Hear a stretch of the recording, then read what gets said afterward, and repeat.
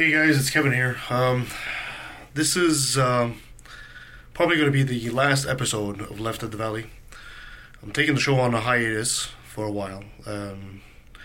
Despite all the things that have been going on in my life personally, the whole coronavirus thing, and we've just come on 6 years of Left at the Valley, so we've had a good run.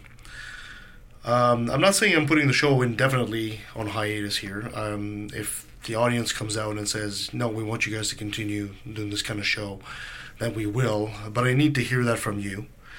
So send us a message if you want us to continue the show. Tonight's episode is a bit of a different one and a difficult one for myself. This is going to be Nancy's last episode. Nancy has been with us for at least 5 years, and she's been kind of like the mascot of the show. You know, we've given her the persona of the immortal Jew assassin of legend, and we've run with that gag for quite a while. But even Nancy, in all her amazing energy that she has, she's always been like the little big sister I've always had, and Nancy's on her last legs, unfortunately.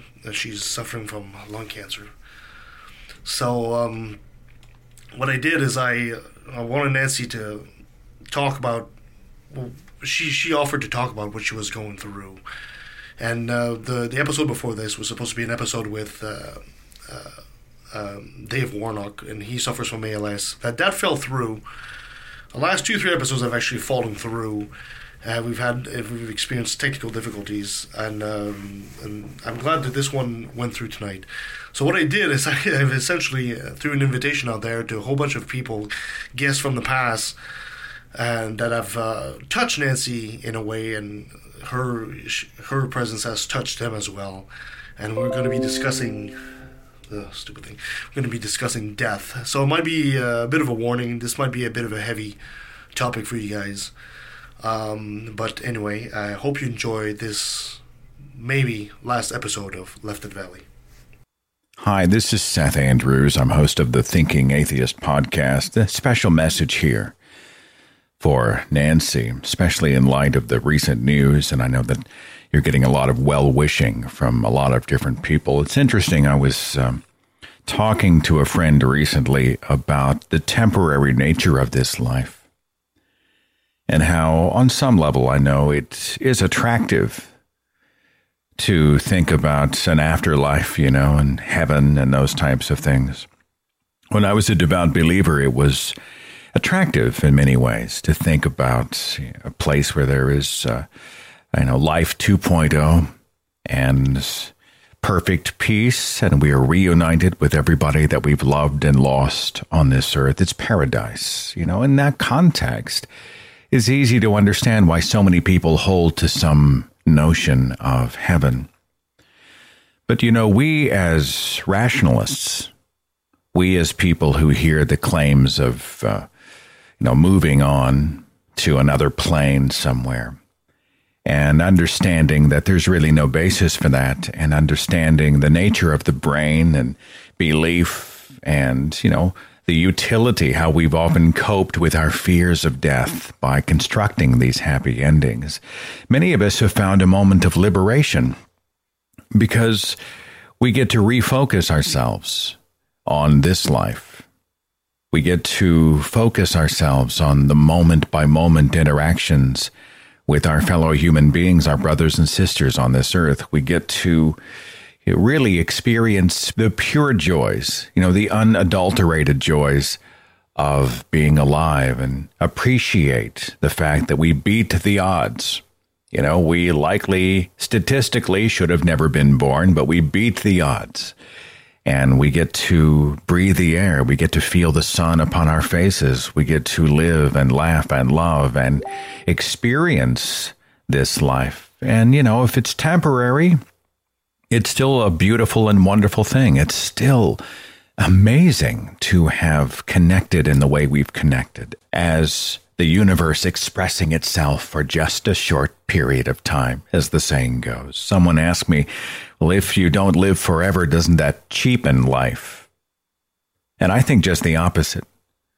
I think The idea that every moment is brief and fleeting and temporary and the clock is ticking, this makes every second so much more critical. I like to say that every vacation has a final day. Every delicious meal has a last bite. Every piece of music has a final note. Are these things not worth enjoying and experiencing because they don't last forever? Or is it their temporary nature that makes it so amazing? That makes it so precious, that makes it worth embracing? Your life is an amazing thing. Your legacy is an amazing thing.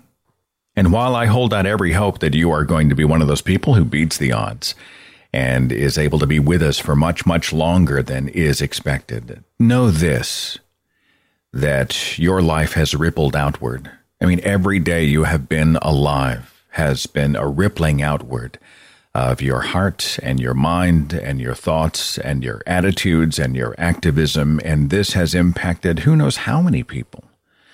And in that way, I guess we all continue to live on. We live on through our children, yes, but we also live on through the ripple effect that we have in other people that we interact with every single day, our parents, our children, our siblings, our neighbors, our coworkers, our audiences, our friends, the people that we just bump into on the street. You never know the impact that you have had, but know that you have had an impact and continue to today. In fact, this gathering of friends should be a reminder to you of just how important you are. Much love from Natalie and me. Big hugs from me and my audience. And just know that we've got your back and we love you very much. Hey there, heathens. I'm John, the Godless Engineer. Hi, I'm Aaron Rod. Hi, this is Andrew Jasko. This is Don Queen from the Godless Heathens podcast. Hello, I'm Dr. Hector Garcia. Hi, this is Owen from Rex and Owen and the Skeptical Texan. Hey, I'm Stephen Woodford of Rationality Rules. Hi, I'm Thomas Westbrook of Holy Kool-Aid. Hi, this is Matt Dillahunty. Hi, this is Britt and Nikki from Unapologetics. Hi, I'm Donald Trump, and I took a rip. Wait, one second. I gotta put my hands up here. Yeah, just go ahead, Robert. Just go. Hi, I'm Robert Stanley of the Right to Reason podcast, and I took a left at the Valley. And we... Oh, should I say it too? No, sorry. Sure.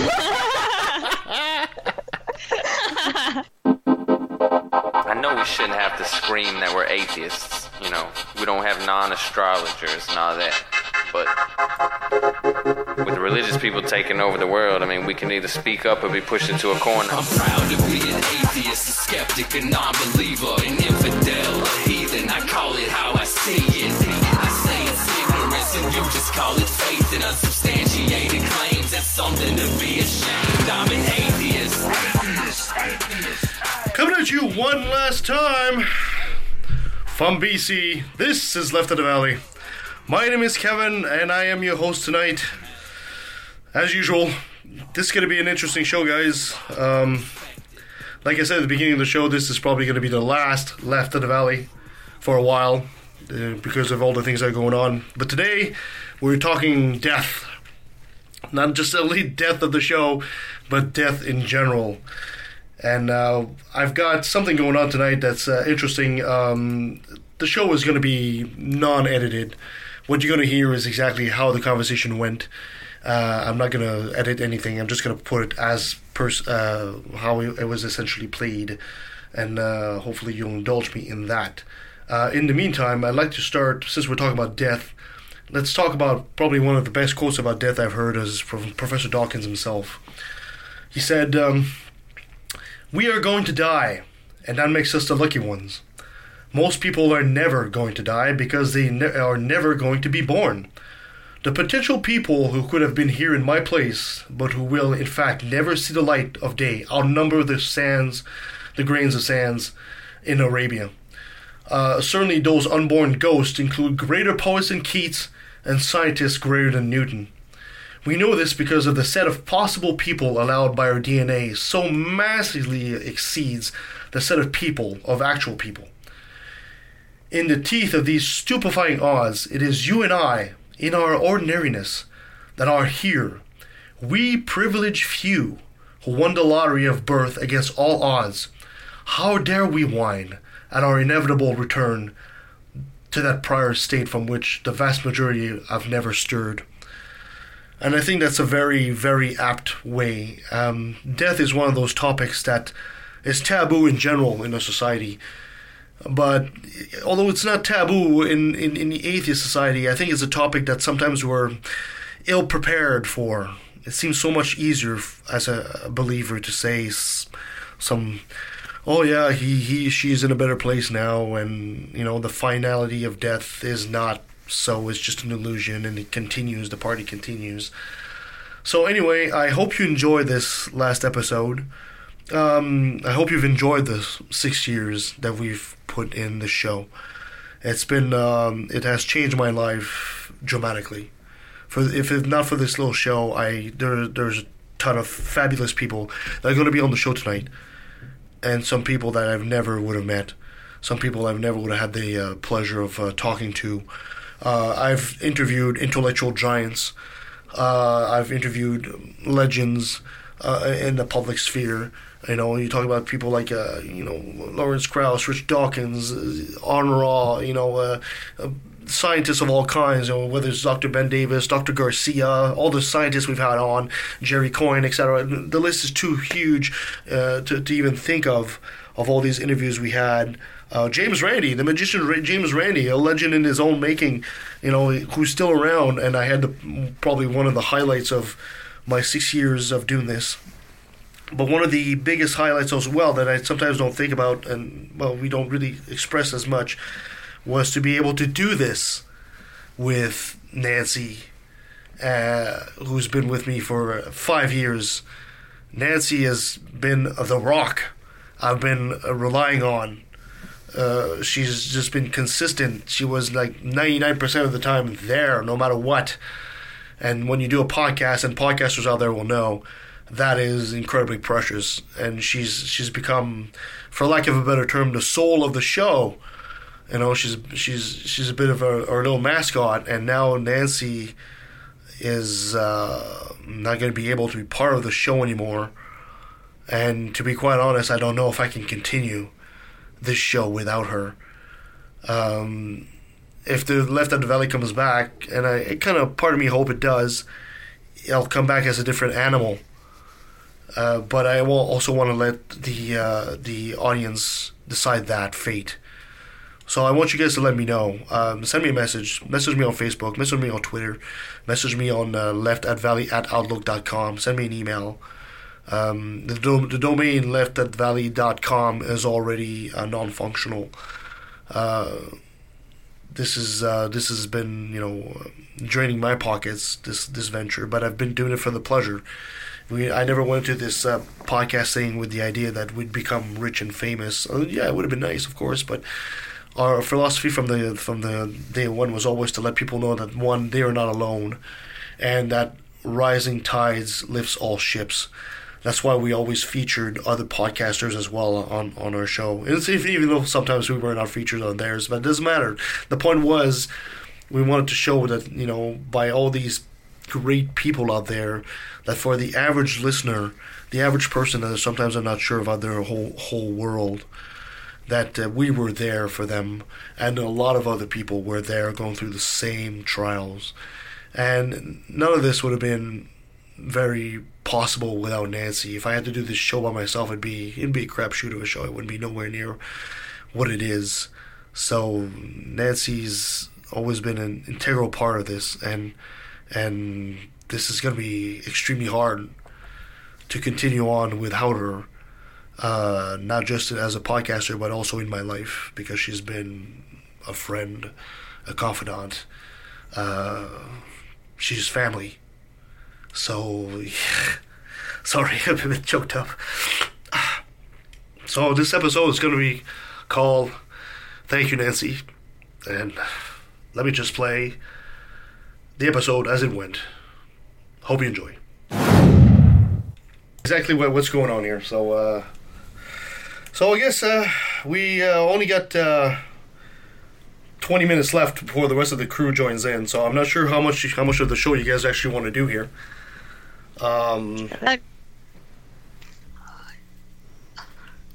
Okay, Kirsten and Christina, say something, because I haven't. Kevin, you're a little bit you're a little bit fuzzy. Am I fuzzy? Yeah. Christina, say something so I can hear you. Okay. Hi. Can you hear this? Yeah. Okay. And Kirsten? Yeah, I'm right here.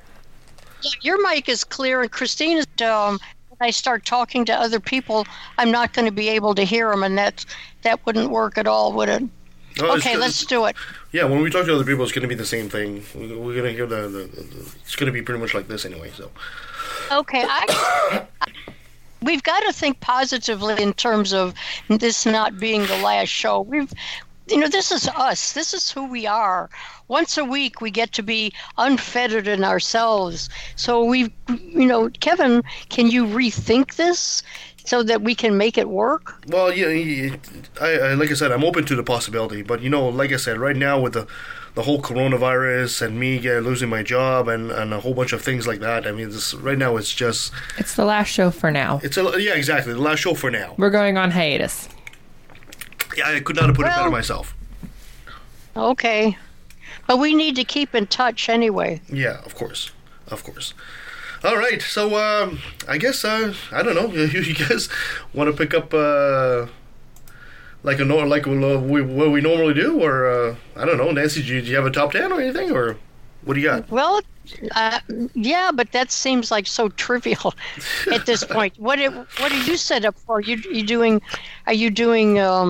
chit chat? Are you doing brilliant moment? What are we doing for 20 minutes? I did not set up chit chat at all because I thought that this was going to be a different kind of show, and the only well let's do that because I think let's do a regular chit chat because I think the only thing we can really talk about is the coronavirus. Exactly. Yeah, and that's the only thing that's pretty much in the news. That kind of ties into what I'm dealing with too because it's like every single headline that I've read, it's like 1, 2, 3. Are we recording already? Yes, we are recording. So is this going to be part of the show? Sure, it is now. Oh God.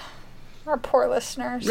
I'm so sorry for you. You know what? They've been through so much with us. We had to torture them one last time. I'm so sorry. Anyway, so what about that coronavirus? Jeez. I'm not handling it well. How's that? Emotionally, mentally, a lot of trauma in my childhood involved being isolated. Not interacting with people, and also a lot of trauma happened over online. So now that's how I have to do my therapy and stuff, and it's not going well. And I'm with you every step of the way. And I've just been kind of shut down a lot. Yeah. I think we can all say for that a month. It's not been good. Well, something we gotta say that our response, our Canadian response, as compared to the American, it's so vastly superior. America's really dropping the ball on this. Mm-hmm. Yeah, I think they're about on the verge of surpassing China. They already have. They already have. Oh, they did it yesterday, morning. For once, America is number one, and it's not a good thing. They surpassed them about 2 days ago. Mm-hmm. Yeah. Though, sorry, that was loud. You also have to take into consideration that China isn't reporting their numbers anymore. Yeah, fair enough. So, but apparently there's also the news that came out that there were no new cases in the Wuhan province. Yeah. So that's pretty much. But you also have to realize China isn't a country that is necessarily going to be open with that information. Mm-hmm. So you have to take it with a slight grain of salt. But I think that them being a authoritarian, crazy country, they were set up to deal with it better because they could just tell everyone, don't leave your house, you're gonna get shot. Yeah. Where in America, people are like, freedom. Exactly. So America, people don't take science seriously. They're especially with Trump being it's just the common flu. And let's not even talk about the religious side of things. Yeah. Okay. Praying is not going to make it better. Yes, we can. Yeah, we can, Nancy. Okay. You have to remember that if Obama was president that the U.S. would have been ready because they had everything in place. So the reason the U.S. is sinking at this point and behind the curve is because Trump and the administration removed all of the supply chains, all of the agencies that could deal with this, and then they cut budgets. So this is a 100% result of incompetence and greed and politics. If everything had been exactly the way it was when Trump took office, the U.S. wouldn't have been in this problem. And they wouldn't have had a president that said, I'm not talking to these governors because they're not appreciative. This is horrible. This is 100% driven by this madman who's in charge. Yeah, it's really depressing. Just like realizing how many people are going to die because of Trump. Like there was already a lot of people dying because of Trump, and it's just like there's so much more. Yeah, and I'm really at the depressing. top. I'm at the top of the sacrificial list. Exactly. I am. I'm 83. I have cancer. So if I was in the U.S. and there was a ventilator going past my bed, they just keep on going. Yeah. And give it, and they'd give it to somebody younger and stronger and healthier, and the hell with grandma. I mean, I understand it, and I probably would say, if asked, you give that respirator to someone who has more years to go, because I've only got a couple of months. I'm dying anyway. But it's not the administration driving the choices, of let's sacrifice the old vulnerable people, because we'll save a lot of money in Social Security too. Yeah. I mean, it's a political decision. Yeah, it's kind of sad that to think that the human heart has been replaced by the collective wallet of people. Yeah. And this throws into sharp contrast the failure of the capitalist system. Really, the failure that 100% fuck capitalism. Free market is not going to pull you out of this. No. Free market is not going to pull you out of this. God. Like, capitalism is the worst thing to have when you're dealing with a pandemic, because the corporations are just like, fuck it, work. I don't care if you die, I'll hire somebody else. But then you see socialist countries that have a socialist society, they're actually caring about each other, and they're like, okay, you know what, we'll get through this together. Like, look at Canada. Yes, we're capitalist, but we have a stronger socialist bent. And we're all like, okay, you know what, we're in this together. People are social distancing out the wazoo. Except for those few dumbasses that are walking around. I judge them so hard. I'm like, you are not 6 feet apart. Oh, God. She's not lying. She really does. Yeah. And and a lot of people have, I know in our community, have actually been like, we understand that yes, you might not be sick, you might not be at a high risk of dying or like having complications, but you aren't the only one around. You have to live life during this pandemic like you're carrying the virus and like you can infect other people. So you have to like protect everybody. You kind of have to support each other by staying away from each other. And so Kirsten, what are you doing at work? What is management doing at work to help protect all of you guys and the customers? Well, like the particular position I'm in, I'm lucky because I'm overnight, so I don't actually interact with any customers. I only see some of the very early morning people that come in, but what they've done is they've taped off 6-foot sections on the floor for customers to line up. They've put up face shields. We have disinfectant wipes that we can use to wipe down our carts and all that. They're limiting the number of customers in the stores. They've got hand sanitizer and all of that. They are even limiting like what doors they come through because we have multiple entrances. So they're definitely doing what they can to keep like us as safe as possible. And I know that we're not the only place that's doing that. Other places like Superstore have put up like the shields at the checkouts and things like that. And it's really kind of all we can do Yeah. Christina, anything in particular? You're Literally pretty much by nothing yourself. has changed. Yeah. Well, you work with cows, so. I work with cows. I try to make sure that I don't closely interact with one of my bosses because he's like in his 80s. So like I don't want to give him anything. Because we understand that even though you're not around a lot of people, I am around more people. And even though it's still a limited number of people, there's still a chance you get infected, then I get infected. Exactly, and because I don't want him to get infected. Because he's so old. when you guys are out shopping, are you wearing gloves?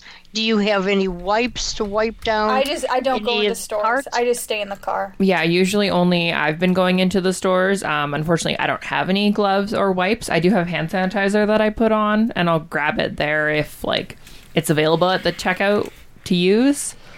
But people went a little panicky with buying things, so now we're waiting for them to restock. Yeah, it's been hard. I've had seeing people all the panic buying. Yeah, since I'm self-isolating, I have people, some friends who are shopping for me, and which is really nice. It's interesting though when you put down things on your grocery list that you think are easy for people to see. It's not, because they decide that they're going to get you what's there sometimes rather than what you've asked for. So I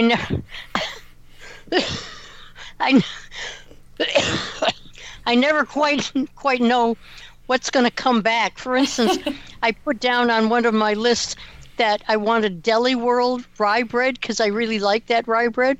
So there wasn't any, and my shopper decided she was just going to get me any rye bread because to her it didn't make any difference. So I got some really strange rye bread that I don't like, and it's like, oh man, I don't dare complain. And then I got sweet onions instead of regular onions. And then I got a package of lunch meat rather than deli meat. So I never know what's going to come back. It's an adventure in eating. But I really appreciate everybody, going out and doing this for me.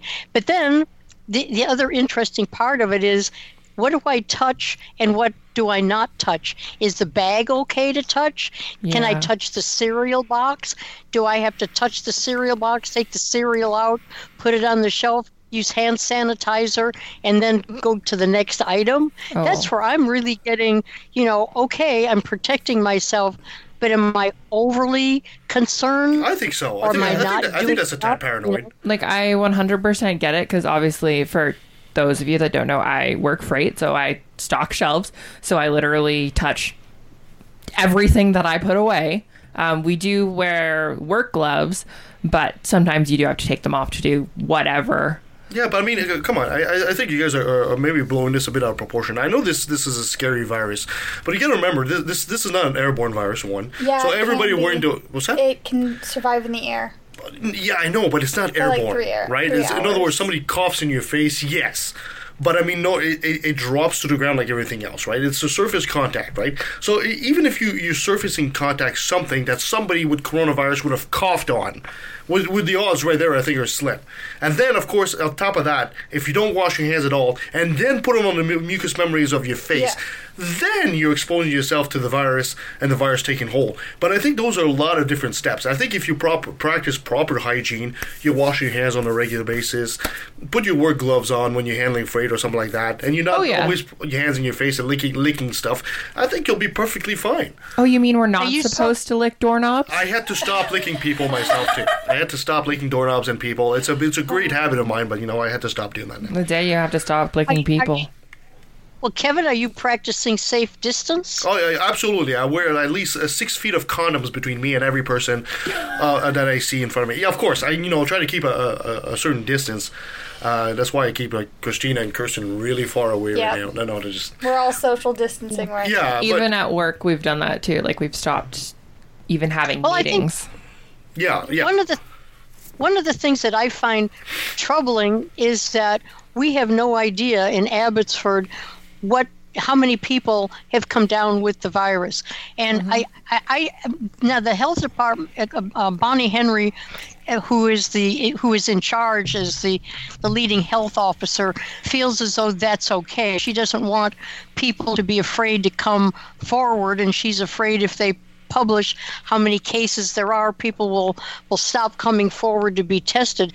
And I disagree, because I think if you don't see what's going on in Abbotsford, you're going to get overly confident and say, oh, it hasn't reached us yet. And so you're going to be tempted, to stay closer to other people or not wash your hands as much, because I have not seen one statistic about anybody in Abbotsford getting the virus. I've heard stories of people who might have had it, but I don't see anything statistically. Is that just bugging me, or is anybody else concerned about that? Well, you got to remember, there's been what is it now, 1,900 somewhat cases in the entire country. So it's quite possible that there's no cases in Abbotsford per se. No, there is more than 1,000, isn't there? Or is it a 1,900 death? I can't remember. I'd have to look, but it's no. We've only had like 50-something deaths. Yeah, we haven't had very many. Yeah, so it's last I saw the stats that I saw. I was watching something this morning. It was like almost 2,000 cases across the entire nation. The thing is, though, BC is the hotspot. It is. It is one of the hotspots, but BC is also big, right? It's all the Fraser, the Lower Mainland, and Vancouver. I can understand being cautious and using proper hygiene, but to think that there's the virus hiding around every corner, I think is overblown. I think if we're just being diligent here, but let's not take it to the point that the apocalypse as soon as you go outside you're infected or something. I think the biggest thing to remember in times like this is don't panic. Yeah. To quote the words. Yeah. Hitchhiker's Guide to the Galaxy. I think we're going to know in 1 month's time whether we've been overly precautious or, cavalier in our thinking, because the way this is spreading, it's bound, I would say within the next 21, 22 days, it's bound to hit us with a number of people going through from one province to the other, truck drivers, people coming and going. So it may seem like we're on the edge now, but I think probably within the next month we'll see where we are. Hopefully we'll still be low, and we won't peak the way a lot of other cities in North America have. Let's just hope. Yeah. Let's hope by June or July, we'll be over the first wave of this, and then see where we can go. Yeah, it's going to be interesting. Also, it's going to be able to see. I think that within 3-4 months this is going to be done. I think, and I hope, and I think that the next month is going to be the crucial one. And I also think that it's going to be interesting to see 4, 5, 6 months from now what kind of an impact it actually had on our society as a whole. Are we going to develop new ways of being much more hygienic with people? Are we going to be, is the economy going to take a turn for something else entirely, right? Are we going to turn much more socialistic in our country as far as the economy is concerned? What are the Americans going to react to? How are they going to view this? It's going to be very, very interesting. And we do live in interesting times. There's no doubt about that. And I think one of the scary things, at least for me, that I think kind of sits in the back of my mind and causes me a fair deal of stress, even if it's not always at the front of my mind, is not knowing exactly what's going to be happening tomorrow. Because I know even Christina and I have taken precautions in that, not knowing what's going to happen in a couple of months, and have postponed our wedding because that is a gathering. It's less than 50 people, but we have people coming that would be extremely at risk. Yeah. Extremely at risk of catching it, and we are not willing to risk their lives for our wedding. You made the right call 100%. I mean, I'm sorry that all the plans that you made and the venue and everything that you like, but it'll be much better on the other side, knowing that, your life has gone on, your friends are okay, exactly. You prevented anybody from being exposed, and then the celebration, will be bigger and better than ever. Exactly. And luckily for us, the vendors and that we have had. I've contacted them all, and they've all been extremely gracious with us and have allowed us to book it for the date that we want. So all of our stuff is pretty much already rebooked. Yeah, exactly. Perfect. Yeah. Excellent. Well, thank you for the chat, ladies. So right now we're going to switch to our conversation with a whole bunch of atheists. Boy. Nancy, stay online here. I want to see what happens if I make that call here, if you're just going to join automatically, which I think you will. Oh, God, if you disappear, I don't know whether I can ever get myself back on or not. Well, right now I've got Robert Stanley here. I'm not touching anything. I've got Robert Stanley. I've got Seamus for the Free Thought Prophets. I've got Matthew Maxon, Daryl Ray, Brent Lee, Tracy Harris, Aaron Raw, Hector Garcia, and John as well. So let's quickly do a call and see what happens. Oh, this should be interesting.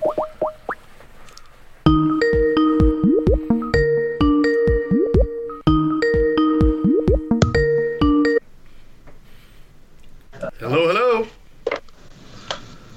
Hey. Hey. Hello. Perfect. Hello. It's Daryl. Hey. Hi, Daryl. I got Daryl there. Hi, Daryl. Let's see Daryl on the camera. You're the only one doing video. Okay, there's somebody else doing video. Do we want to turn the cameras on, guys? I mean, we could do that, but I mean, it just might need a lot of bandwidth. Yeah, I was doing it with them off. Yeah. Yeah. Let's turn the cameras on. Our internet is not great. All right. Okay. All right, there it goes. There goes the IC. So I'm going to call Nancy here. Matthew, turn the camera off. Turn the camera off? Yeah, you're getting too much bandwidth. I don't want to see your mug anyway. And for everyone, this is how you hang out with your friends when you're all in quarantine. I kind of dressed up for you guys. Oh. Well, we could have the prettiest of us still stay on camera, so Daryl, turn yours back on. I was going to say, but the camera only faces Kevin. Simply wearing clothes is not dressing up, Daryl. Well, at least he's wearing clothes. Yeah, we usually end up doing the show. I'm dressed from the waist up. You got a problem with that? Well, we've been in lockdown for about a week in Illinois, so yeah, you're lucky I put on clothes at all. Yeah, I've been on lockdown and having to cook at home, but fortunately, the only time that I really have fits of sneezing and coughing is when I'm seasoning the chili. That's a plus. Chili. That's good. I think that's kind of a crazy thing that even though we're from all over, we're all kind of going through this together. Yeah, exactly. Yep. Yeah, that is fascinating. Goodness gracious, I'm still missing. I'm trying to get Nancy online here. We had her like 2 minutes ago, and oh no, Nancy's dropped off here, which kind of sucks because she's the guest of honor. Nancy. Yeah. Oh, come on, Nancy. Well, we can do it without her. I mean, come on. We're professionals. I'm sorry, did you just say we're professionals? Since when? I'm here. All right, Hi, who's here? Amy. Finally. Nancy, are you there? Nancy? Yeah, don't anybody answer that voice. That's my parrot. Okay. That was Nancy. Oh, I was like, Max? who's yelling? Yep. Oh, I love Max. Oh, shit. Do I have Nancy on? Nancy, are you on? Yes, no? Nancy? I don't hear Nancy. I don't hear Nancy. Oh, I don't says, see her up at the top. Says Nancy Wise unavailable. Come on, Nancy. Get through. Nancy. She's I up. thought when I heard the parrot sound, I thought it was Nancy, and I'm like, lean into the mic a little. Jeez. Come on, Nancy. Oh, man. Hold on. See if I can message her. Nancy, where are you? Oh. Don't sneeze. No, but you disappeared. You guys aren't meeting up at your house anymore, Kev? We actually are. Well, We are. we got Kirsten and Christina are here. Nancy is Nancy decided to self-isolate. Yeah, because she's her immune system is She's smart. at risk. Yeah. Yeah. She doesn't. Are the three of you sitting 6 feet apart? I don't know about Kevin and me. We're more like 5 feet. Yeah, at least 5. I mean, we're close. Kirsten and I are definitely 6. Which is ironic because we live together, Yeah, so we right. actually don't need to be 6 feet Hold apart. the measuring tape. Be like, okay, guys. If we have to be 6 feet apart at home, you're sleeping on the couch. Okay. But your dog is not. Okay, that's fair. Jeez. All right, roll call. Who do I have here? I've got Robert, I've got Amy, I've got other Amy. Who else do I have? I've got Aaron, Matthew, Daryl. Tracy, you on? Yes, I'm on. Okay, perfect. So, am I missing anybody? Who am I missing here? Brent and Nikki. Oh, there, Brent and Nikki. Perfect. Awesome. Zach's oh, man. Okay. Hey. Robert. Hector's here as well. So, which one was Amy and which one was other Amy? That's what I was asking, too. Very, very important. You are other Amy. You're about to hang up. So to make it even more confusing, if there's other Amy and then you're another Amy. I'm regular Amy. No, you're not regular. I'm Amy Classic. I'm New Coke. New improved? Yep, you're New Coke. I'm Clear Pepsi. Clear Pepsi. I think it was Crystal Pepsi. Yeah. I don't know. I'm too young to remember that. Do you guys remember? Do you remember Nancy says Surge? call again. It was like a green drink. No, none of us remember Surge. Yes, of course. Oh, that was the How old best. is everybody here? What? And then everybody told me the yellow 5 in it would make your penis shrink, and I stopped drinking it because I'm like, I don't have anything to lose. Well, that's scientific. I'm not taking heard any that one, too. chances. Can you hear me? Nancy, you're there. Yay! All right. No. Okay, I dropped off when you put everybody. Hi, everybody. Love you all. Hello. Hi, Nancy. Okay. I think I'm gonna die at least twice a year so we can have a reunion. Right? I'm like, why didn't we think of this And sooner? that's what it takes to bring us all together. This is the first time I'm dying, so this is a practice. But I'm really going to get good at this. So I'm looking forward to several Nancy death reunions. Perfect. Sounds good. Now, everybody, Y'all are looking good. Everybody, I really want to thank you guys for all coming here. Nancy had no idea I was doing this, by the way. So this is a complete surprise to her. She had no idea you guys were all coming on, and I really want to thank you for doing this. Because this is, after all, the last show that we're doing for Left of the Valley for probably quite a while, if not forever. We've been going on for 6 years now, actually. Yeah. 6 years, almost today. And since our immoral assassin Nancy is about to go on her permanent vacation, I thought I'd give her the mic and let her explain and what she's going through. And I know that you guys have all touched her in many, many ways, and some ways inappropriate, of course. And I said sorry. I thought we'd have a great conversation about what it's like to for us as atheists to encounter death and face death and how we handle it. So, Nancy, I guess you're the guest of honor. So you go ahead, dear, and you do your thing. You explain what's going on with you. Oh, that's such a good topic. There's nothing like handing the baton off to an 83-year-old lady dying of lung cancer and then saying, make it exciting and interesting and insightful for us. Man, oh, man. Oh, of course. It's a good thing I'm crazy enough to take on the challenge. Right? So, kind of things that Kevin expects from us. So while you're living, life happens and interferes. Who's eating chips? You know, Kevin, are you eating chips? Somebody's eating chips. Someone is definitely eating potatoes. So it's Brentley. I bet you it's Brent. Get your shit together, podcasters. This is the kind of professionalism I expect from all of you at this point. You started the chip gag. I hope whoever doing it opens the bag and they end up all over the couch. Sorry, Nancy, I interrupted you there. Okay, so about 5 years ago, I developed a cough that turned out to be a small adenocarcinoma in my right lung, and I had SBRT, which is a high-dosage radiation therapy that's supposed to zap those kinds of tumors out of existence. But unfortunately, there are some people where it doesn't work all that well, and that's what happened with me. It zapped part of the tumor, but either right after or during, or there was part of the tumor that was lurking in a hidden space. It metastasized into. It was all contained into my right lung. but it metastasized into the lining.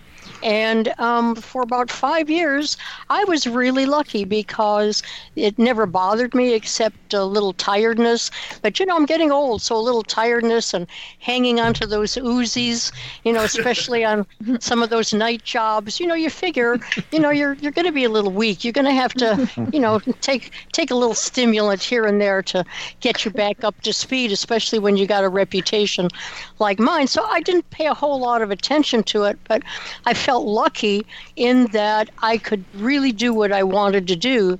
And I got a lot of people mad at me because I never said anything. I told my immediate family because 5 years before I had breast cancer and never told them.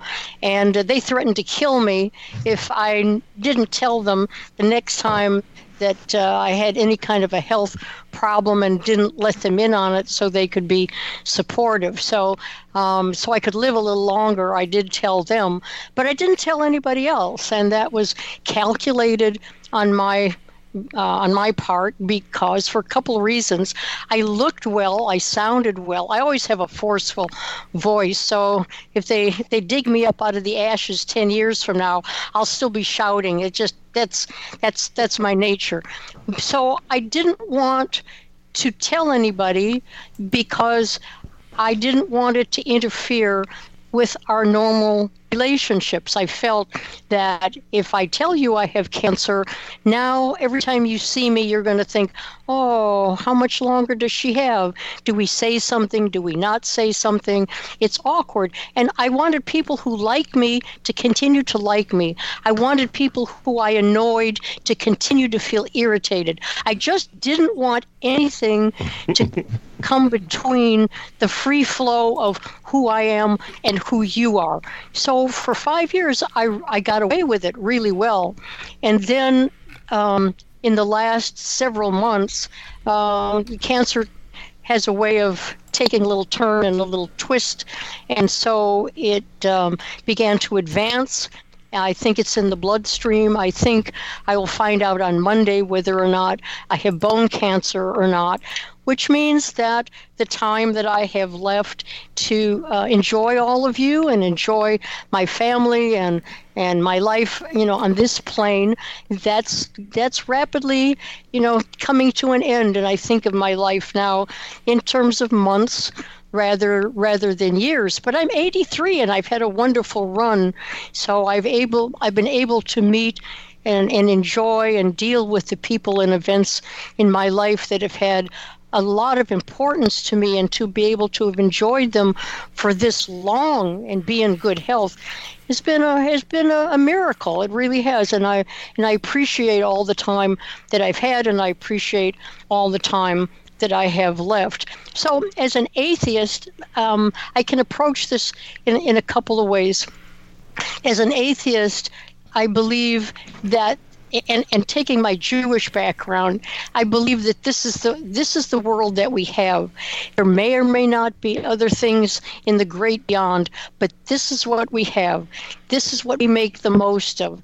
This is where, if I'm going to live on anywhere, I'm going to live on in your memory. That's my legacy.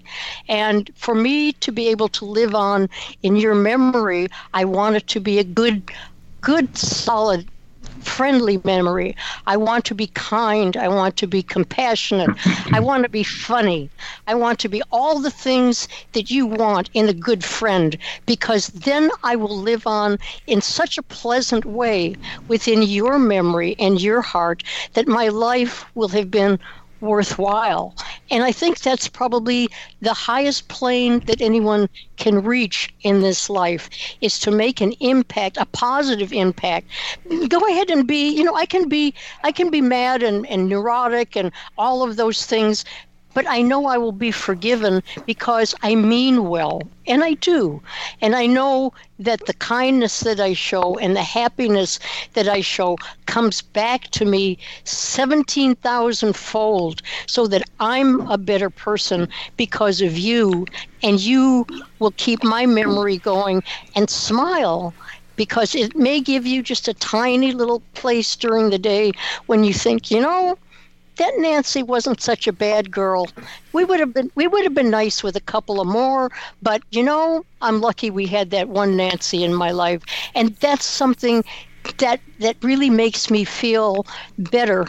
Whatever it is that faces me after I'm ashes here, that makes me feel that this life has been one of enormous value and has been exceptionally worthwhile for this little Jewish atheist girl. Mm-hmm. The other thing that I did to understand death and dying a little bit better was to become a witness for Dying with Dignity. And that's an organization in the States and also up here that works with the health systems to be able to provide medical assistance in dying to those who want it. It's a choice up here, and people sign a request form to see if they're eligible to be able to receive the medical assistance in dying procedure. There are certain eligibility requirements. Your death has to be in the foreseeable future. You have to have a condition, an illness, or a disease where there is no cure. You have to be over 18. You have to totally understand that by signing the form, that when the procedure is done, that you will die. And there are about 8 or 9 questions that the person requesting the form answers, and it has to be signed by 2 witnesses. After the form is signed, then it goes into the health system, and the individual is assessed, and then it moves forward, hopefully, with smoothly, so that the person requesting it can choose the time and the day that they want to die, the day that they say, that's enough. I can no longer tolerate my life as it is here on this earth, and I'm ready to take a deep breath, throw my shoulders back, and take whatever comes. Being a witness for this organization has allowed me to accept my death in a much better way, because I've been able to deal with not only the patients who request the procedure, but the hospices, the providers, the health system, the other witnesses, the people who take care of the patients in the hospital, the social workers. I've been lucky enough to be able to go into all of the different facilities and understand how dying patients are cared for. I've been able to talk about death with the other witnesses in a calm way, in an understanding way, so that I can now open up and talk about my own death to my family and to friends. I wasn't able to really do that before. I was always hesitant. What do I say? How do I not disturb somebody's emotional state by saying, I'm sorry to have to tell you this, but it has made my conversations easier. They're still a little awkward depending on who I'm talking to, but at least I can talk about death in a calm way, in a rational way, and be able to answer questions without hesitating and without feeling as though someone is intruding about asking me. Right. And I think that fulfills the atheist part of me too, because I'm doing what I can to make people understand a little bit more about the life process. So, in general, what is it? What else would you like to know? What can I tell you? Podcast. Stop asking me questions. Give me the answer. What is it? We're having a moment with Arn there for a second. What answer do you want? I guess your mic's not muted. Just letting you know. I guess I want to open. This is why you don't have kids. I guess I want to open this up and say to all of you guys out there in podcast land there, are you even though as atheists and some of you come from religious backgrounds, and some of you don't, do you guys fear death? No. Yeah. No. I kind of fear the type of death, I guess, at times. Okay. Yeah. I don't want to die in a car crash. I mean, that's I'm fair. not afraid of being dead. It's how you get dead. Yeah. Exactly. Yeah. I've already done that, so kind of led me to being an atheist. So I guess I'm not as scared as I thought I would be. I think I like to quote Woody Allen. Says, I'm not afraid of death. I just don't want to be there when it happens. Yeah. That's good. I just don't want to miss anything. Yeah. Is it a selfish thing to think sometimes? Like the late great Christopher Hitchens used to say, it's not that the party's over. It's somebody taps you on the shoulder and says, no, you have to leave the party. Is it a selfish thing to think that you don't want this life to go on without you? Yeah. And I think that the funny part, it's not funny, haha, but it's because we are such egotistical beings that it's hard to believe that we are conscious in 1 minute and not in the other. It's I am, I am, therefore. What is that quote? I think, therefore I am. I think, therefore I am. And to understand that in 1 second you're going to be thinking, and who knows in the second where you're going to be, is a wild thought. It's hard to believe you're not going to be conscious and thinking. Mm-hmm. At least I have a hard time believing that because in 57 years I've never died once. Exactly. May I tell a fast story really fast? This is Matthew. Of course. So less than a month ago, my grandmother passed away. She was 96 years old. She almost made it to 97. And one of the things that I found horrifying, and Nancy, I'm so proud of you for doing it this way, dying with dignity. Don't get me wrong, my grandmother is somebody who I've loved, and she was, the last grandparent that I had. But her health had been declining seriously over several years, and so this was something I'd been thinking about off and on for the last 10, 15 years or so. I'm like, what am I going to think about when the time has come? I've lost several friends of mine. I've lost a total of 15 friends when I was in the service, some to combat, some to drinking, some to, car accidents, all kinds of stuff. But listening to my grandmother suffocate to death doing that skip breathing is something I will never, ever forget in my life. It is horrifying. Oh. And I want to add something to that, if I may, if when you're done. So I think that the dying with dignity is probably the best way to go. Excuse me for maybe my phrasing isn't very good or something, but watching my grandmother die in the hospital, we kept her comfortable and all that kind of stuff. She felt no pain, but death, it affects those of us who are surviving too. And yes, so it took me many, many years to get over the death of my grandfather. He passed when I was 16.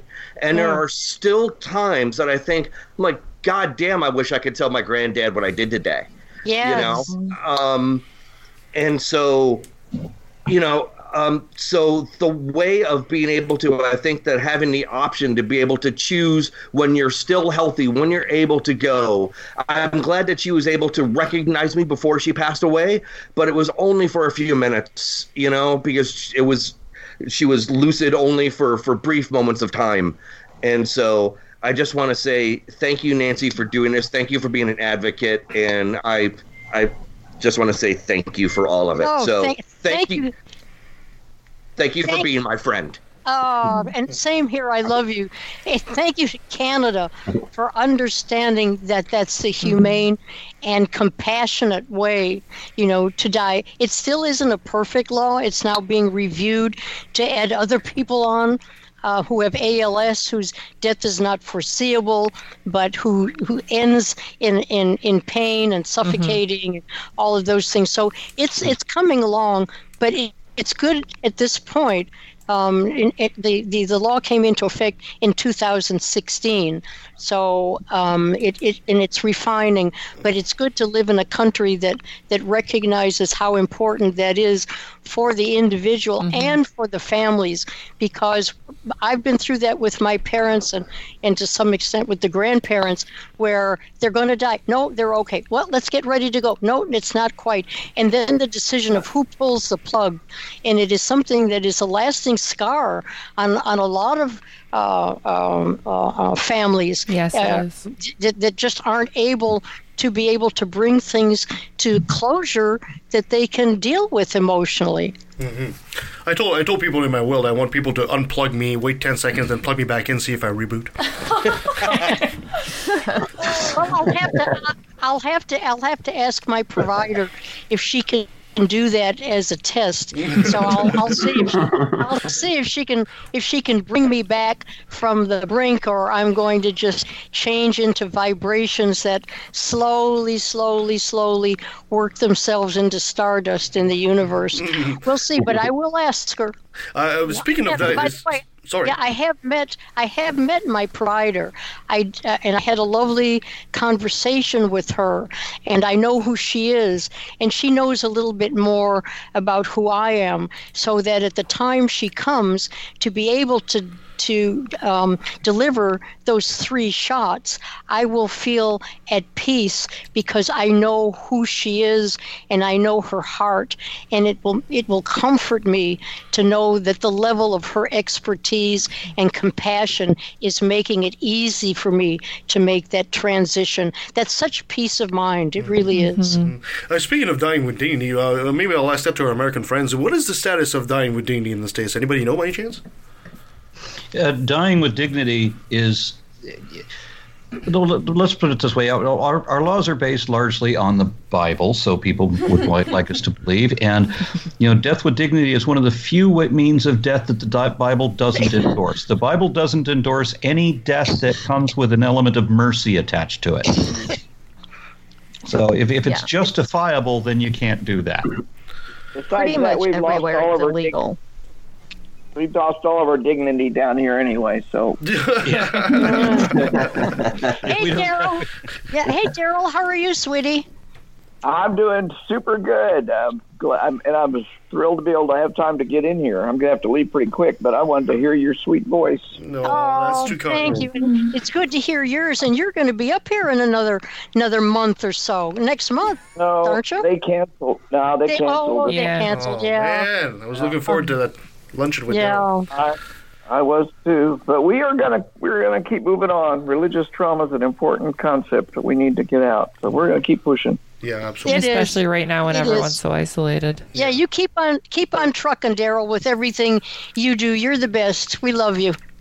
Well, thank you, Nancy. You're trucking pretty damn well too. I'm I don't know if I'll be trucking as well as you're trucking. Oh yeah. So everybody's affected by death in one way or another. Is there and for people that are listening to this podcast, which is our last one, is there any piece of advice you guys would give to the listeners out there on how they should face death? I know it's a very personal thing, but. Well, this is Hector, Nancy, and if I may jump in, Kevin, by all means. I want to express why I find what you're saying so valuable. So I'm a clinical psychologist, and I've specialized in PTSD my whole career, almost exclusively with combat veterans who have faced their own death, faced the death of their comrades, and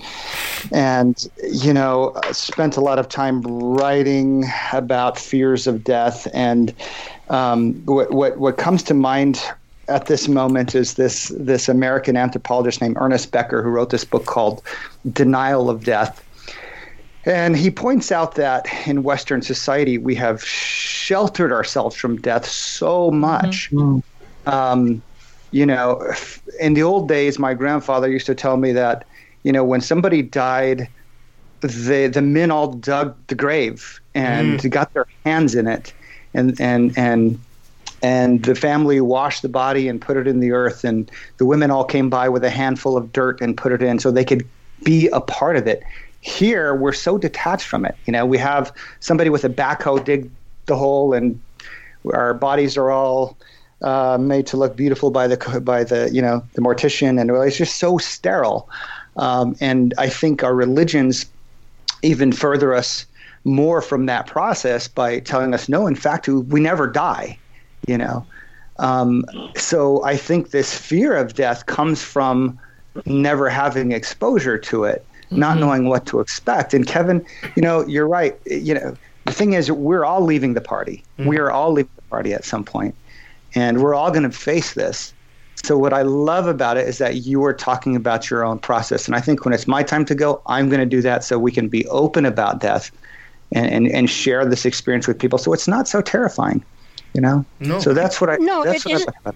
Yeah, it isn't. I mean, the terrifying part is ending up with the respirators and the tubes and the medications and the doctors using all their toys to keep people alive and having to go through, I think what some religious people even call redemptive suffering. That's the hard part. The death, if it's an easy transition, is not to be feared. Leaving the party, it's to be, it takes you back a minute, but that's a natural course of life.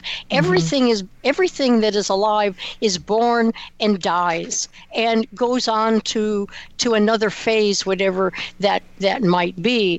And every time I would read something in the in news about people who were fighting death, I thought about fighting, and I realized that wasn't apt, because after I got into this process myself, having the luxury of being able to have medical assistance in dying, I found that once I embraced the process, once I understood it, and once I was more comfortable with dealing with other people whom I loved, my family and friends, the easier it has been to reach this point and not to have that level of fear. So thank you, Hector. I appreciate everything that you said. I've enjoyed talking with you so much on our podcasts, and somewhere I'll be looking down at all of you in whatever form I am. And I think you'll be looking up, Nancy. You might be looking up from her throne. I just wanted to hop on that too. Yeah. Can I just? So this is Nikki. I actually just lost my mom about 3 or 4 weeks ago. Oh my God, I'm so sorry. And thank you. And I wanted to talk about that fear portion, because I think that is so important.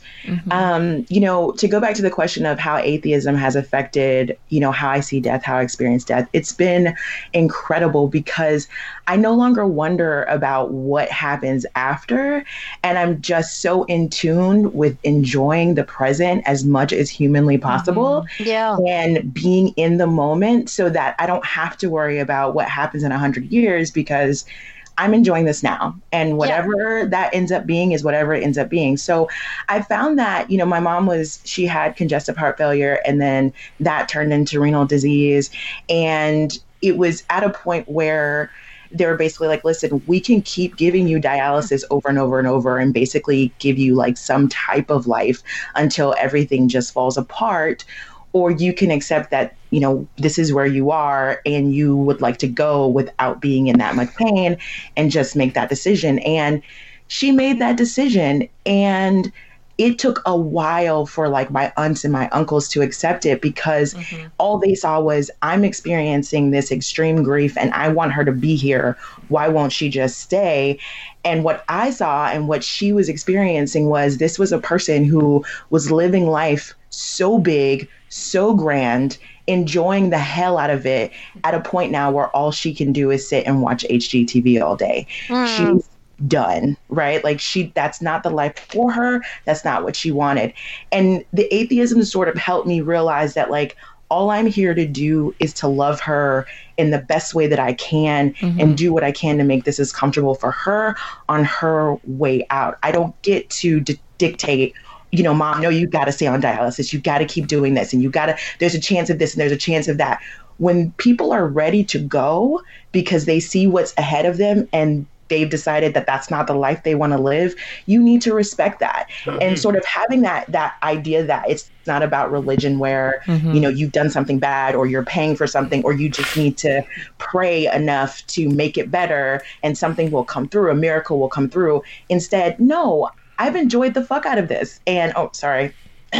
Drop that bomb. That's Don't so you bad. fucking swear on my podcast. And I'm ready to move on now to something else because this isn't it for me anymore. And I find that, Nancy, I love that so much because that's exactly what my mom just went through.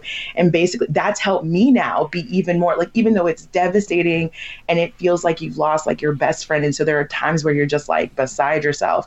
Other times I noticed like at her funeral, which was an extremely religious funeral, but it was still beautiful.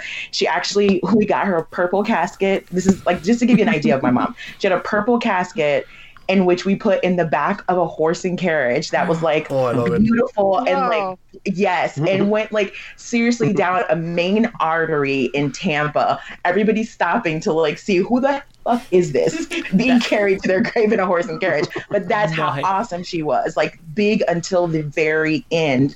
And it's like, that's what life is. It's about, fuck, I've enjoyed this. I'm ready to go now.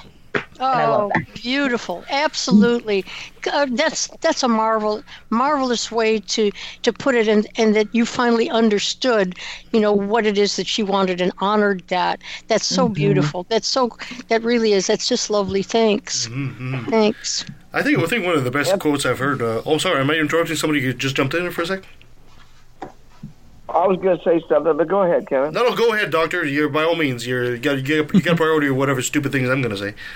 Well, I just wanted to reflect on what Nancy said much earlier, and that was how you handled not telling people for 5 years, which that strikes me as incredibly. That shows an incredible discipline on your part. I'm sitting here thinking, I'd want to tell the fucking world about it, and I'm sitting here thinking, but she's right. It does change the nature of the relationships, and thank you. I have really not thought about that until you mentioned it just now. Well, thank you. That's really it's a good idea, and I admire your discipline. I'm not sure I would have that discipline. Well, thanks for the compliment. I think it was more wimpy on my part because I didn't want to deal with the fallout. I thought it's easier to keep this to myself and not have to deal with that for 4 or 5 years of, gosh, is he still alive? How are you feeling? Have you been to the doctor? You look so good, which means that's the end. When people start telling you, look, you don't want to be babied. You might as well just crumble and choke yourself to death at that moment because that you look like you should be dead anyway. But thank you. It was so. It's labor too. Yeah. It's labor. That's what it is. Like it's always having to do something every time you engage with somebody, and that can that just wears on you. It could anyway after a while. Yeah. It does. And going back to what you were saying about your mother, my family, my brothers always encouraged me to go to to have chemotherapy, to think about that, to have whatever not cures, but whatever procedures there were. And I kept saying, my body is one that wants to be normal. I'm much better letting my body go through its own cycle than interjecting poisons in my life into my body that are going to shorten my life.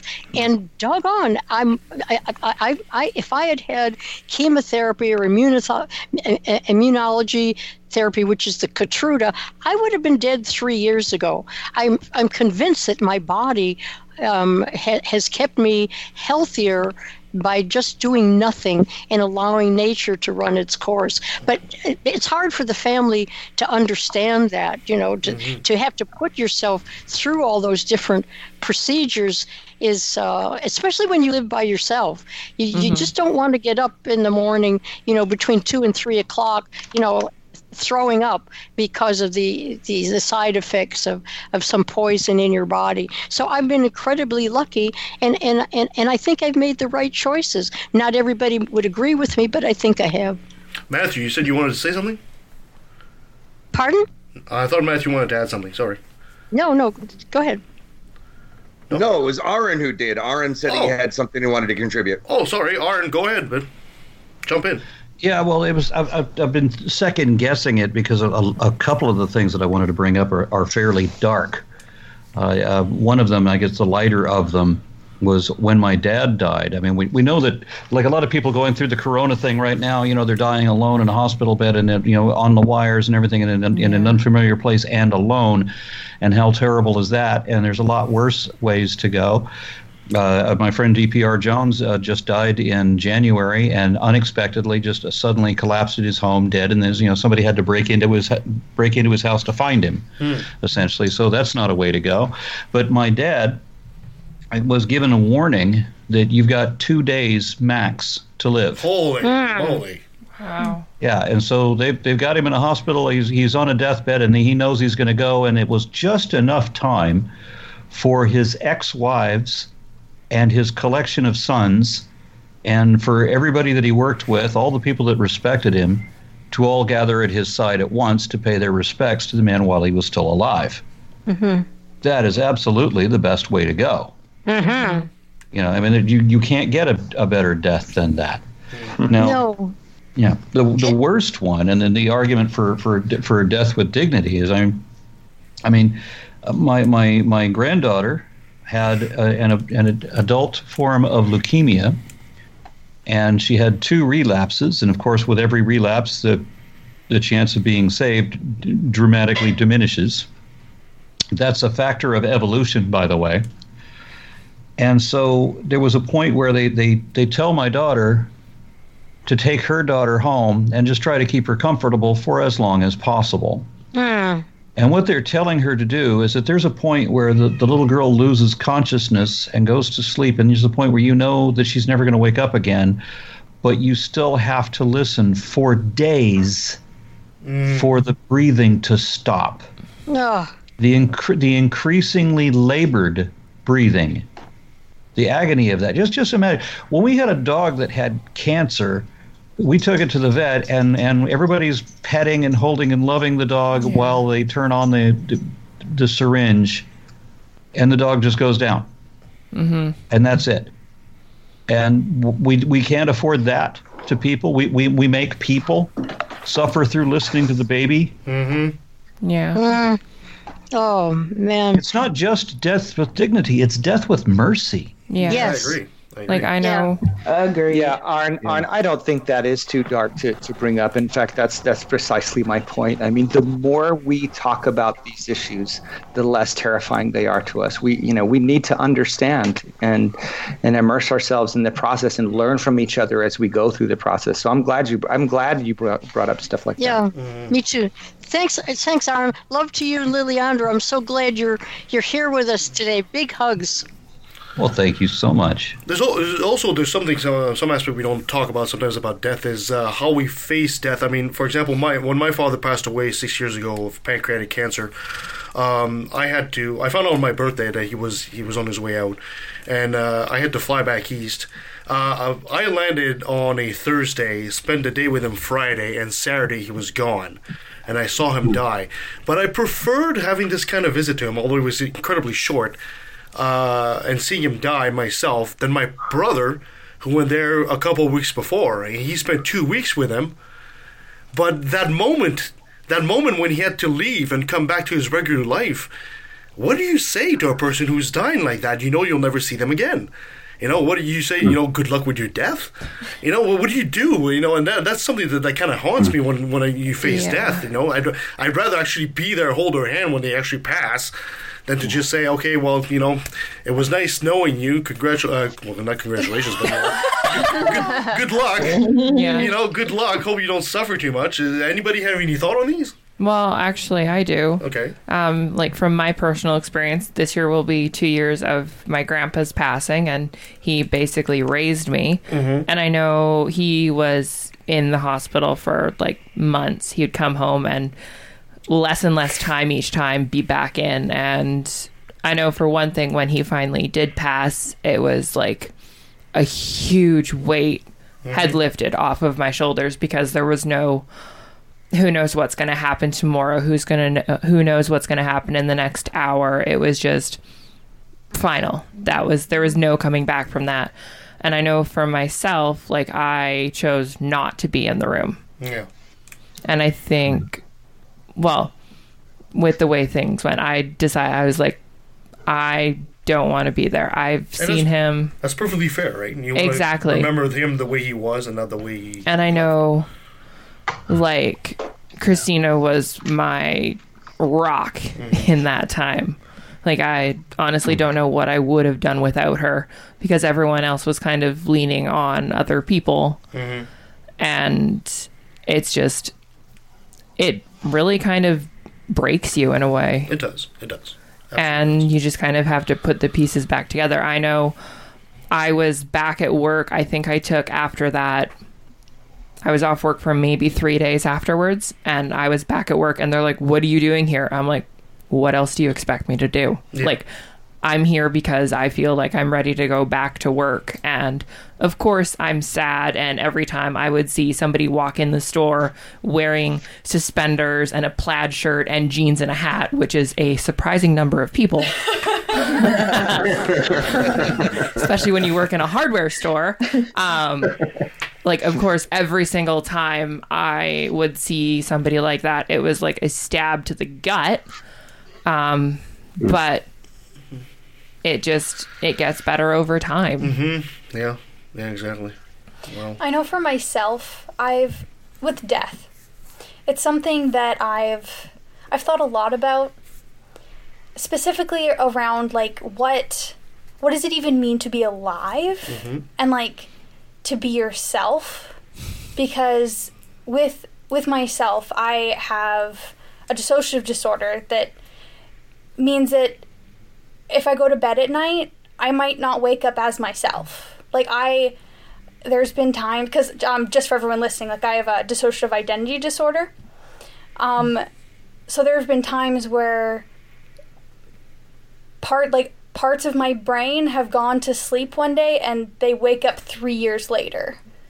And it's like, for them, it's like they didn't exist for 3 years. They must be pretty well rested, though. Yeah, right? Mad is more an apt term. Yeah, it is. For what they are. And it's like, what does it even mean? Sorry, I'm rambling now. Ramble away, love. Yeah, it's just really, really fascinating when you think about, like, what's the difference between, like, when you're 15 years old, that person isn't alive anymore. Like, that 15-year-old is, in essence, like, they're not there when you're, like, 30. Yeah. Like, there are aspects of them for, like, most people, but it's like life in itself is a sort of death. Yeah. That's an interesting way to look at it. We seem to have an intimate relationship with death in many ways. I mean, we fear it, we accept it. I mean, even in some popular culture, it becomes a character in itself. Yeah, right. I mean, you have some cartoons where death is actually a character. You know, like a. So it's interesting to see the kind of relationships we have built over time with death. And maybe Dr. Garcia can speak to that. I mean, is there a reason why we treat death like a friend, Doctor? You know anything in psychology that would say something like that?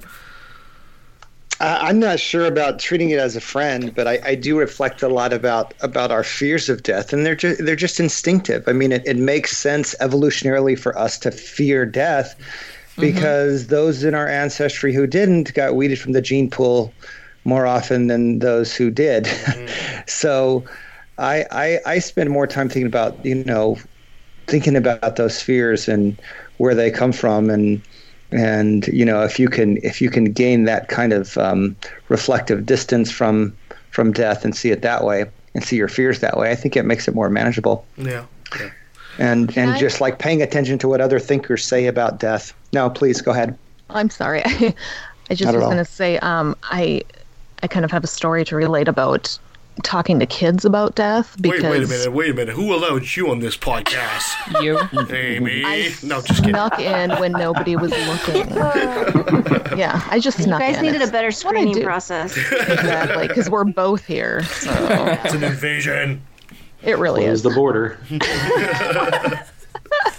I'm very close to you. I'm in Minnesota. I could be there in a couple hours. Anyway, so as a parent, you know, talking to your kids about death, I think is a real challenge, and a lot of parents deal with it differently. And it's something that we had to deal with when my oldest son was 9. My husband's niece, so this is, you know, my husband's sister's daughter, just suddenly died when she was 18. And they never found out why. They couldn't find a medical explanation. It was just her heart just stopped. And so it's, you know, that's hard enough, but you have to tell your child while you're grieving it, you have to explain to them what's happening in a way that isn't going to terrify them, but so that they know what's happening. And you have to do it without saying, well, they're off somewhere else now. You know, they're in this different, they're in heaven, so it's going to be okay, and they're an angel. And I found, you know, when we sat him down and just talked to him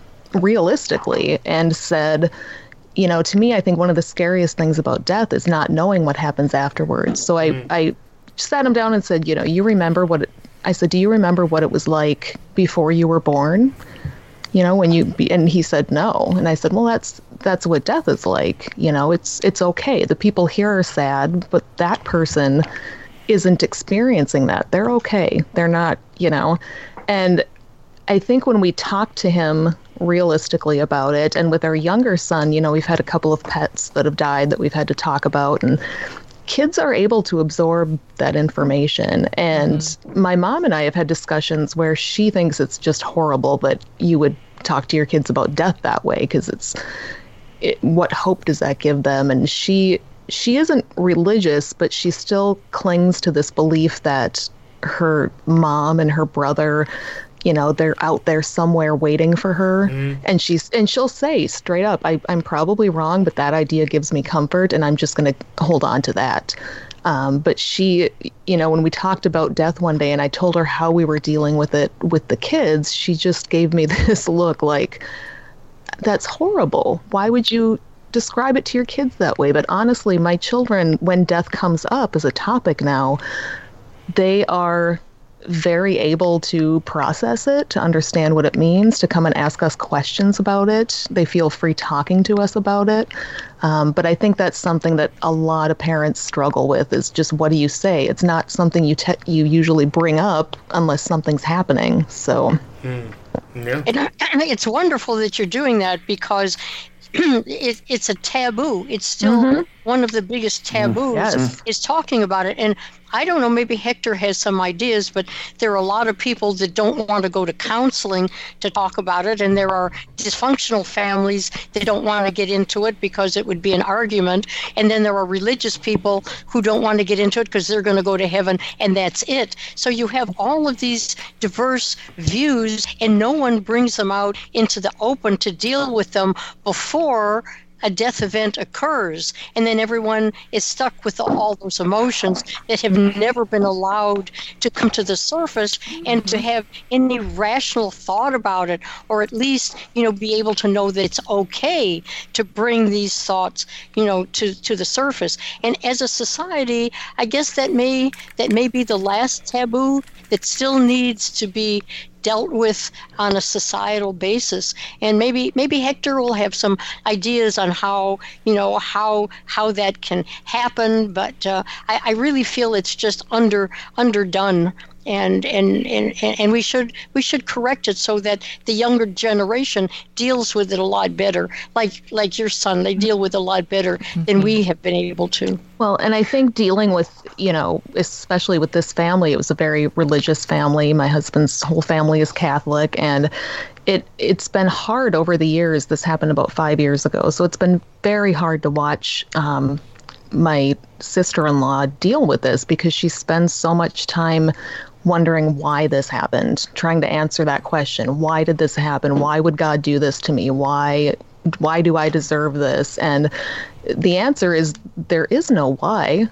it happened. It's wanting to know what medically happened is one thing, but she wants to know why God would do this and what she did to deserve this. And you can't answer that question, so you torture yourself with it.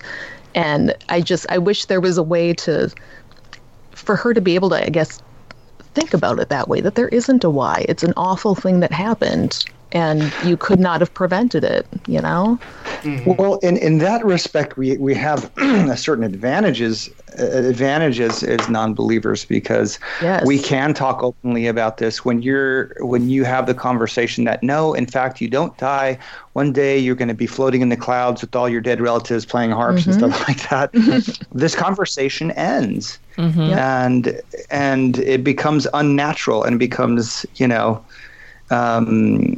just something that doesn't ever really happen. You don't absorb the reality of it. Well, I do have these conversations with my children in a very open way, and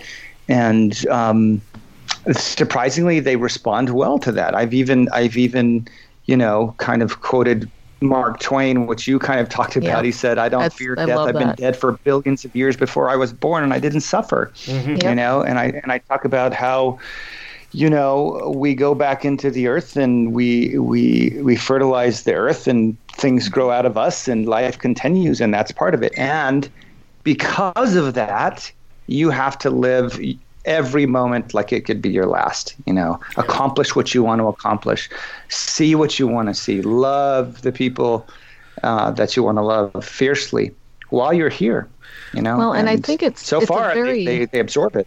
Yeah. It's a very cruel thing to, when this was happening, to witness all of the relatives just saying, this happened for a reason. She's with Jesus now. She's in a better place.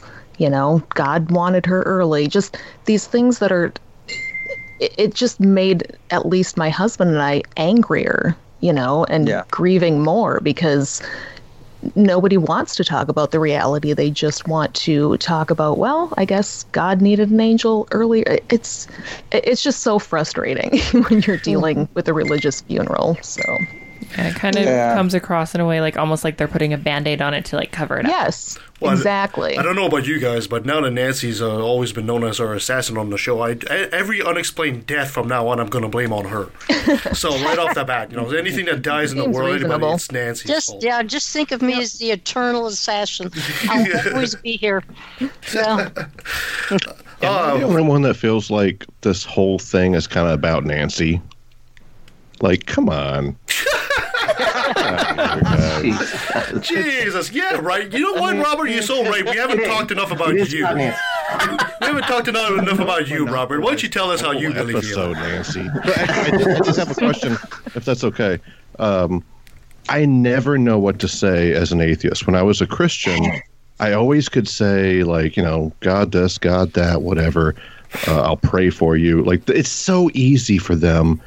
It's really hard for me, and maybe I'm kind of alone in this, but I feel like it's a little more difficult for those of us that try to live by reason and science and not necessarily faith. Well, if you can answer this question, it's okay if you can't. But Nancy, what would you recommend to people that how do we say we love you and we're going to miss you, and we value the time we had together? You just said it. Well, I think in German you would say "Ich liebe du," and in Russian it would be "Я люблю вас." No, you just said it. I think touch, a hug, the way you look at somebody. Sometimes when you love somebody, and if you love somebody and you give them a hug and you step back for a moment and you cup their chin in your hands and you look at them, and just that gaze and the touch means more than anything you can say. And then another hug, and that's what it's all about. It's that coming together, and knowing that we're we are all in this. This is going to sound so trite, but that we are loved, that we are valued, and that we are sorry that we're not going to be part of each other's lives. I mean, you said it beautifully, Robert. You don't need to think of anything else except that and the power of touch. Yeah, because if I've got a religious family, if I said what Lauren said of Yella Bavava to my family, they just call an exorcist right off the bat right there. And yeah. Knowing you play it up. Isn't it okay to say I don't know what to say? You know, exactly. I've had friends I have a friend who had a young child die, which is to me the most terrifying thing I can imagine. But going to the funeral, you know, we walked in and the friend just walked straight up to us, just crying, and just gave us long hugs. You know, that's all she didn't need us to say anything. She just needed that hug. Yeah. And we just said, I don't know what to say. This is awful, and we're here for whatever you need. That's all you can do sometimes. Exactly. Well, ladies and gentlemen, because we don't need we're verbal. I mean, here we are, we're podcasters, we're verbal. And when we can't find the word, it's harder on us because we are defined by how well we express ourselves. And yet, we don't need to. We just need to be a loving human being. And we know, without any words, exactly what you mean and what you want to express. So leave this silence between us as a mark of I understand where we are. I'm a member of the VFW and a member of the ritual team for my local post. This is Matthew again, by the way. And I've had to do several, more than several wakes for people of the VFW who'd passed away. And so what I usually end up saying, because as an atheist, most of these people, you know, are at least, you know, they're societal Christians of some kind. And I usually say, you know, like, oh, at least he went quickly, or he's feeling no pain now, or something like that. I feel that, you know, for me as an atheist, I just can't say, well, he's dead and he's, you know, I just can't say that. But I can say it's definitely true. He's not feeling pain. Yes. And that's why I say, well, he's no longer in pain. He passed quickly. Be thankful for that. You know, stuff like that. That's what I have been trying to say every time I've had to do something like this, and, you know, express my condolences. That's how I express them. Well, ladies and gentlemen, I'm running against the clock here. Nancy, thank you so much for doing this with us, and thank you so much for joining us all. But I want to open up one more thing and one last thing for you guys. If you wish to have any last messages, because this is our last show anyway, for a while anyway, for Left of the Valley. If you guys want, I just want to leave it open. If you guys want to say something to Nancy or to each other, by all means, feel free to say so. On behalf of the Republican Party, I will thank you for freeing up our economy.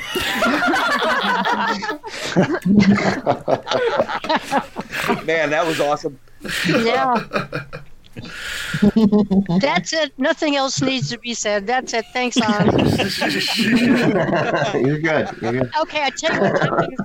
Unless anybody wants to say anything, I'll take the burden off. I love you all. We love what we do. We will be able to come back at some point, I know, and even if we don't, the experience that we have had this last 6 years with you has been remarkable and wonderful and joyous and sometimes irritating, but always a pleasure and always something that we've looked forward to. It's been the high point of my life in many, many ways. I never would have met you, wonderful and entertaining and intelligent, remarkable people, and I will always treasure in this life or whatever is beyond the fact that you've enriched my life to a wonderful degree, and I thank you, all of you, from the bottom of my heart.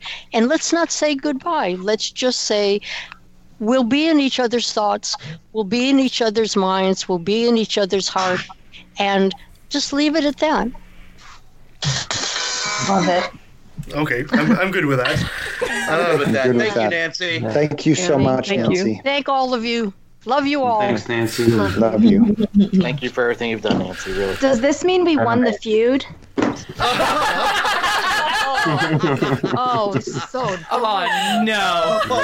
So close to finishing a show without bringing that Are you up. telling me you created the coronavirus just so we wouldn't be able to meet? I think Joke's on them. They're in the States. we conclusively won this feud. You did not. You so did not. Sorry, that's what Played I'm the here long for. game. All right. Well, thank you so much, ladies and gentlemen. Let's stay in touch. And in the meantime, from the bottom of my heart and from everything that you guys have done over the years, I appreciate that.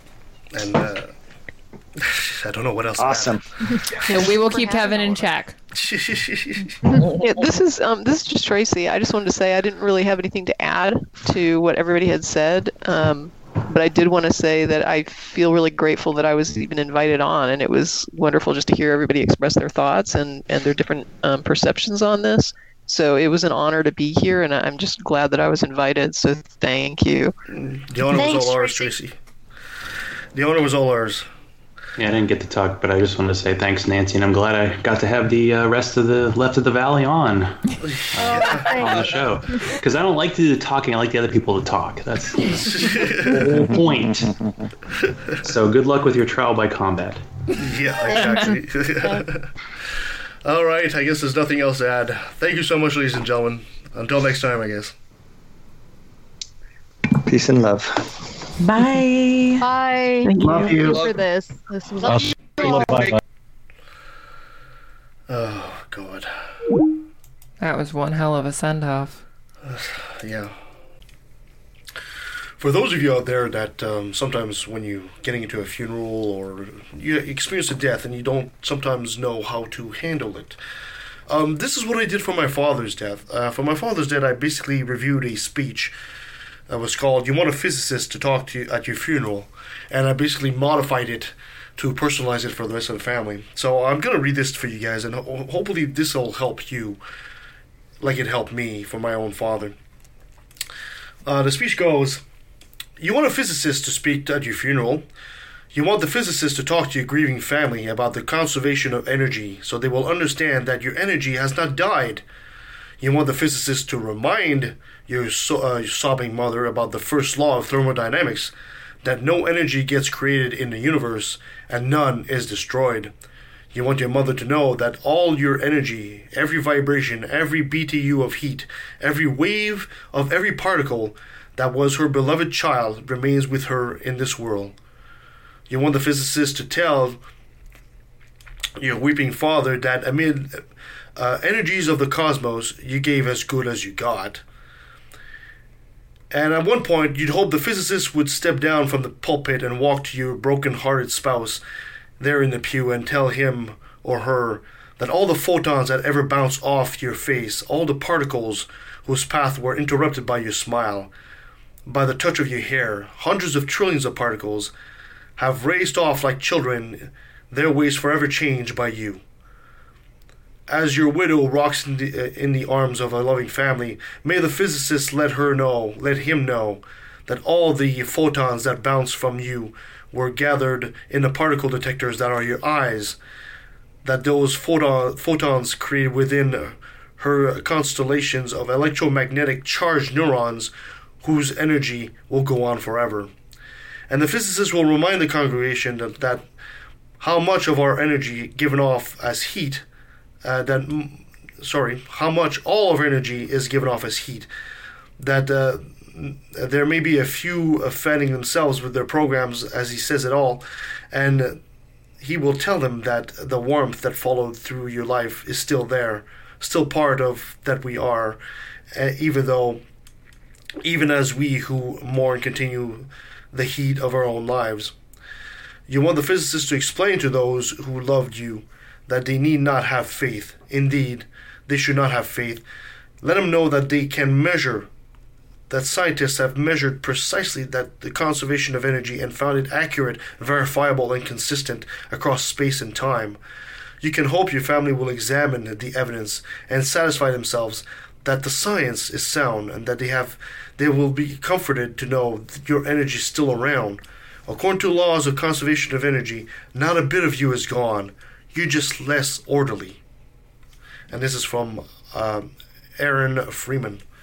And I hope this is a good piece of advice, and I hope that it will help you as you deal with your own personal losses. Are you gonna be okay there, Kev? I don't know. I really don't know. Just go cry. You're allowed to do that. Yeah. Anyway. What else can I add to this, you know? I guess we just finished the show as we usually do. Wash your hands. Stay inside. Social distance. 6 feet apart. Fuck capitalism and eat the rich. There. Talk about going out with a bang. Well, thank you so much, guys, for joining on the show today, and thank you to Nancy, and thank you to all our guests. And thank you for 6 amazing years. Yeah, thank you for 6 amazing years, and you know. Talk to us on Facebook. Yeah, I mean, I'm going to leave this open to you, the listeners. If you guys want us to continue this show, I want to hear from you. Send us an email at letthatvalley@outlook.com. When we can actually be in the same room again. Yeah, or, you know. Yeah, we're kind of breaking protocol here a little bit. Send us a message on Facebook. I want to hear from you. I know our supporters, our Patreon donors are going to say, yes, of course we want you to continue. But I want to hear from you out there that hear us, you know, the in the void. You want us to continue this? Let me know. If I'm faced with the usual barrage of silence from you, then I will shut this down. But if you really want us to continue, I will continue this show. I will continue, even if we have to go on without Nancy and bring somebody else down the road, we will do so. But I want to hear from you. So until then, on behalf of Kirsten and Christina and Nancy, my name is Kevin Francis. Thank you so much for listening. Au revoir. I'd rather see the truth than to bask in my own ignorance. Rather be alone than surrounded by damn idiots. As long as there's a breath in my body.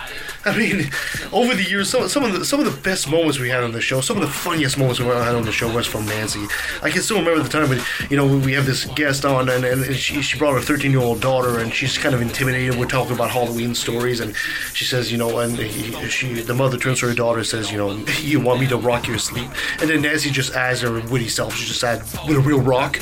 You know, this is just the kind of humor that's just unique to her, and it helped create the show, make it so unique. Some of the best, funniest moments we ever had on the show was when she would do another brilliant moment, and her top 10 was always something that people appreciated. Oh my God, my dear friend, I am gonna miss you so much. I miss you already, and it's taken just about every ounce of strength that I have not to break down on the show. So, Nancy, my dear friend, I'm gonna miss you so much. Don't mean to sound so hateful, but I swear to God, pun intended, I find it disgraceful that thousands of children are raped by priests, and since they're holy men of God, they get away scot-free. And the Pope does his very best to keep it on the hush. Don't wanna affect business, he loves money too much. We know that they love the kids, but how the fuck can we protect them while they planning to molest them? We teaching them to respect them. Fuck that. The system is broke down, working backwards, and the only action or tactic I plan to practice now is to attack them. The parties of God's hands are bloodstained, millions of murders by believers, and they're all in God's name. And let me take a sec, don't mean to sound so hateful, but I swear to God, pun intended, I find it disgraceful that many atheists are told to be quiet. You're not alone, speak your mind, time to let it be known. I'm proud to be an atheist, a skeptic, a non-believer, an infidel, a heathen, I call it how I see it. I say it's ignorance and you just call it faith, and unsubstantiated claims, that's something to be ashamed